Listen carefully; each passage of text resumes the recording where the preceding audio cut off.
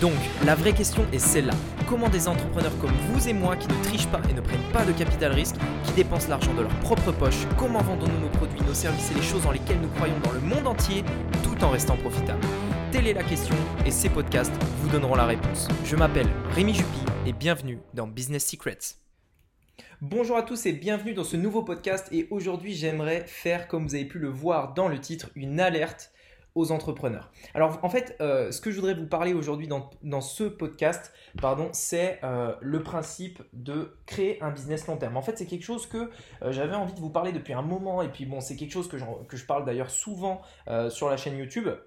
Mais là, vraiment, je voulais insister là-dessus et justement faire un petit peu cette alerte en fait aux entrepreneurs puisque c'est vraiment, je dirais, quelque chose de super important, tout ce qui est au niveau du long terme. Et moi, alors, ce qu'il faut comprendre, c'est que moi, au début, quand je me suis lancé dans l'entrepreneuriat, j'étais également comme la plupart des gens, c'est-à-dire que j'avais envie de lancer quelque chose de court terme. C'est-à-dire que, enfin, pas forcément court terme, mais je voulais avoir des résultats rapides et je pense que c'est le cas pour la plupart des entrepreneurs. Au début, on n'a pas forcément cette vision long terme. Et c'est vrai que c'est quelque chose qui peut être assez difficile à trouver, en fait, difficile à avoir. Et aujourd'hui, j'aimerais dans ce podcast, en fait, tout simplement vous partager ça et vous dire pourquoi c'est important, en fait, pourquoi vous devez faire quelque chose de long terme. Et justement, je tire la sonnette d'alarme, vous devez absolument faire quelque chose de long terme et dans tout ce que vous lancez et dans tout ce que vous faites. Et alors, je sais qu'il y a beaucoup de personnes qui font du e-commerce qui me suivent et c'est également valable pour vous. Faites des boutiques long terme, arrêtez de faire du court terme. Alors, si vous voulez... moi-même, je suis passé par là. C'est-à-dire que moi-même, je suis passé par le fait de faire des projets court terme. Et si j'ai arrêté aujourd'hui, c'est pour une très bonne raison.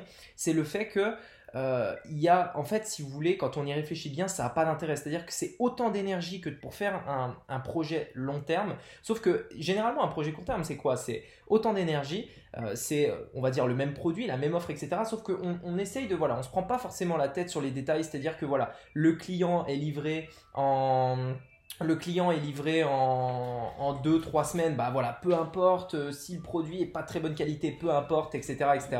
À la limite, bah, le client est pas content, voilà, il y en aura d'autres. En gros, c'est un petit peu ça l'idée. Et le problème, c'est que ça ne fonctionne plus. En tout cas, moi, je vous déconseille vraiment parce que sur le long terme, en fait, ça ne jouera pas en votre faveur. Et aujourd'hui, j'espère vraiment que ce message d'alerte sera entendu et que la plupart d'entre vous comprendront à quel point c'est important de faire quelque chose de long terme. Personnellement, quand j'ai commencé en fait dans l'entrepreneuriat, je faisais aussi des projets court terme. C'est-à-dire que voilà, je lançais un projet et voilà, je voulais simplement en fait, l'objectif à la base, c'était de me prouver que je pouvais le faire. C'est-à-dire que je ne savais pas si j'étais capable de lancer une boutique e-commerce, je ne savais pas si j'étais capable d'entreprendre, je ne savais pas si j'étais capable d'avoir des résultats et de faire de l'argent. Par moi-même, c'est-à-dire ne pas avoir on va dire, un salaire, c'est-à-dire un chèque qui m'est donné en échange d'une charge de travail, mais vraiment, véritablement, de pouvoir faire moi-même ma propre argent. Et ça, je ne le savais pas. Et donc, au début, je voulais simplement aller vite, je voulais tracer, je voulais aller le plus vite possible pour avoir mes premiers résultats. Et le problème, c'est que ça, en fait, en réalité, et je m'en rends compte maintenant, ça m'a fait perdre du temps. C'est-à-dire que oui, j'avais envie vraiment d'avancer, j'avais vraiment envie d'avoir mes premiers résultats et de me prouver à moi-même. En gros, c'était vraiment ça. Sauf qu'en réalité, ça m'a ralenti parce que si je n'avais pas fait les erreurs que j'ai fait au début, aujourd'hui, je serais bien plus loin puisque j'aurais encore les projets que j'ai lancés à l'époque, ils tourneraient encore aujourd'hui. Je n'aurais pas, entre guillemets, gâché ça. Et ça, c'est quelque chose de très, très, très dommage. Et ça, vraiment, j'insiste là-dessus. Faites des projets long terme, que ce soit pour le e-commerce, pour n'importe quoi. Pensez toujours long terme. Vous devez absolument vous créer des sources de revenus. Vous ne devez pas faire des coups, enfin ce que j'appelle faire des coups, c'est-à-dire lancer quelque chose, allez on se dit ça dure 1-2 semaines, on fait du cash et puis après on arrête. Non, sincèrement l'objectif c'est d'avoir des sources de revenus, c'est-à-dire de passer du temps à créer un projet qui fonctionne. Ensuite, ce projet vous rapportera 1000, 2000, 3000, 10 000 euros par mois et après ça tourne en automatique. Ensuite, vous pouvez passer à un autre projet et faire qu'il fonctionne, etc., etc. Mais l'idée, c'est de créer des sources de revenus et pas de faire des coûts, puisque à chaque fois, vous repartez de zéro en fait quand vous faites des coûts. C'est ça le souci, c'est que l'énergie que vous avez mis à lancer quelque chose, c'est toujours beaucoup plus d'énergie que d'entretenir quelque chose qui marche déjà. Par exemple, si je prends l'exemple de créer une boutique, c'est énormément d'énergie de créer une boutique. Il faut amasser de la donnée, il faut tester des produits, il faut obtenir des nouveaux clients, convaincre nos clients que le produit est bon.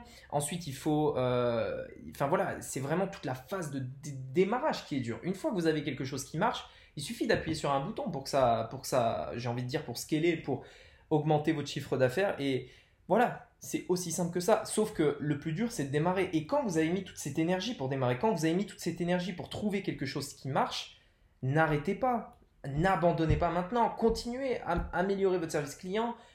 Travailler sur tout simplement avoir des clients satisfaits pour qu'ils puissent recommander plus tard chez vous, etc. etc. Et c'est quelque chose de très, très, très important. Et donc vraiment, pensez toujours à faire des business long terme, et ça vraiment je le dis aujourd'hui, je le répète de plus en plus, et vous pouvez voir notamment que sur ma communauté, je ne parle que de ça, c'est-à-dire que je ne parle aujourd'hui plus que de business long terme. Le principe de faire des coups, ça ne m'intéresse pas. Et il y a quelque chose de très important aussi au fait de faire des coups. Ce qu'il faut comprendre, c'est que les business généralement, où voilà, par exemple le dropshipping aujourd'hui, si vous ne prenez pas la peine de faire les choses sérieusement, eh bien, ça va peut-être vous générer un peu de cash. Ok. Alors ça d'ailleurs, c'est pas forcément obligatoire, hein, puisque comme je le disais, le plus dur c'est de démarrer. Mais ça va peut-être vous générer un petit peu de cash. Le problème, c'est que vous construisez rien en fait. C'est que le dropshipping n'est pas fait pour être long terme. Le business model du dropshipping n'est pas long terme. Le dropshipping, c'est quoi? C'est quand vous achetez le produit après que le client l'ait payé. Ça veut dire que ça veut dire que généralement le produit vient de Chine, donc il met 3 semaines à être livré, etc., etc. Ça, c'est pas quelque chose de long terme. Vos clients, vous ne pouvez pas les satisfaire en faisant comme ça. Amazon aujourd'hui, il livre les colis en 24 heures. Vous ne pouvez pas avoir des clients satisfaits livrés en 3 semaines, et si en plus le produit vous l'avez pas étudié soigneusement, etc., etc. Donc en fait, vraiment, le dropshipping, pourquoi en fait il y a autant de gens qui en font? Parce que les barrières à l'entrée sont faibles. Et c'est en partie pour ça que ça ne peut pas être long terme. C'est en partie parce qu'il y a tellement peu de barrières que n'importe qui peut le faire. N'importe qui peut se lancer dans le dropshipping, faire un peu d'argent et arrêter. Et c'est ça d'ailleurs qui a tué le business. Et c'est pour ça que ce n'est pas des business long terme. C'est pour ça que aujourd'hui, sincèrement, ça c'est quelque chose que d'ailleurs c'est mon père qui me l'a toujours dit. Il m'a dit voilà, tu verras que dans une vie d'entrepreneur, par exemple 20, 30, 40 ans, peu importe, tu verras qu'il y aura beaucoup de personnes qui vont avoir des réussites fulgurantes, des réussites voilà, qui en un an ils vont faire des millions et voilà.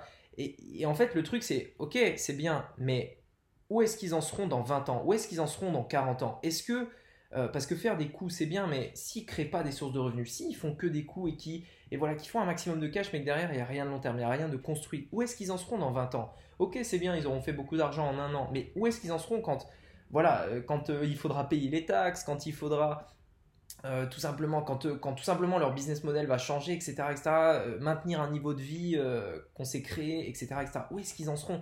Et en fait, c'est ça le truc, c'est qu'il y a beaucoup de personnes que vous pouvez voir qui ont des réussites un petit peu court terme, mais qui ne sont pas forcément construits dans leur tête sur le fait de penser long terme. Et l'idée, c'est de se dire, mais ok, c'est bien, aujourd'hui je fais ça, mais où est-ce que j'en serai dans 20 ans? Dans 20 ans, est-ce que ce business model marchera toujours? Est-ce que l'énergie que je mets là aujourd'hui, est-ce qu'elle payera encore dans 20 ans? Et c'est ça que vous devez penser, c'est que chaque minute, chaque heure que vous passez aujourd'hui sur votre business doit être faite, doit être investie et pas dépensée. La différence, c'est que investie, elle vous rapportera encore de l'argent dans 20 ans. Dépensée, eh bien, elle est dépensée, elle est perdue à vie, et c'est-à-dire que vous avez, entre guillemets, échangé votre temps contre de l'argent. Donc voilà l'importance de faire vraiment du business long terme. J'espère vraiment. Alors, c'est vrai que c'est difficile à expliquer quand même cet état d'esprit, c'est quelque chose avec lequel je suis un petit peu, enfin, pas vraiment né, je dirais, je l'ai appris au travers d'échecs, etc. Mais j'essaye vraiment de vous partager ça pour que ça puisse en aider un maximum et que vous puissiez comprendre que justement, un business doit être long terme, absolument. Un vrai entrepreneur ne peut pas se déclarer entrepreneur s'il ne pense pas long terme, s'il ne voit pas long terme, s'il ne fait pas des business long terme. Un entrepreneur, c'est aussi quelqu'un qui apporte de la valeur. Et clairement, un business court terme n'apporte aucune valeur. C'est-à-dire que les gens vous donnent de l'argent en échange de valeur.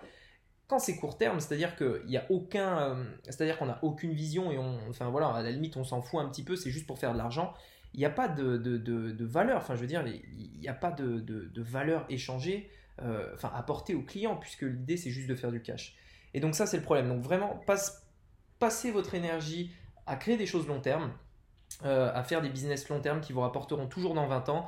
Et dans 20 ans, quand vous en aurez 20, 30, 40, 50, et ben vous pourrez me remercier à ce sujet. Voilà, écoutez, merci beaucoup de m'avoir écouté aujourd'hui. J'espère que cette sonnette d'alarme et en tout cas ce podcast vous auront plu. Je vous dis à très vite donc sur Business Secret. C'était Rémi, à bientôt. Ciao.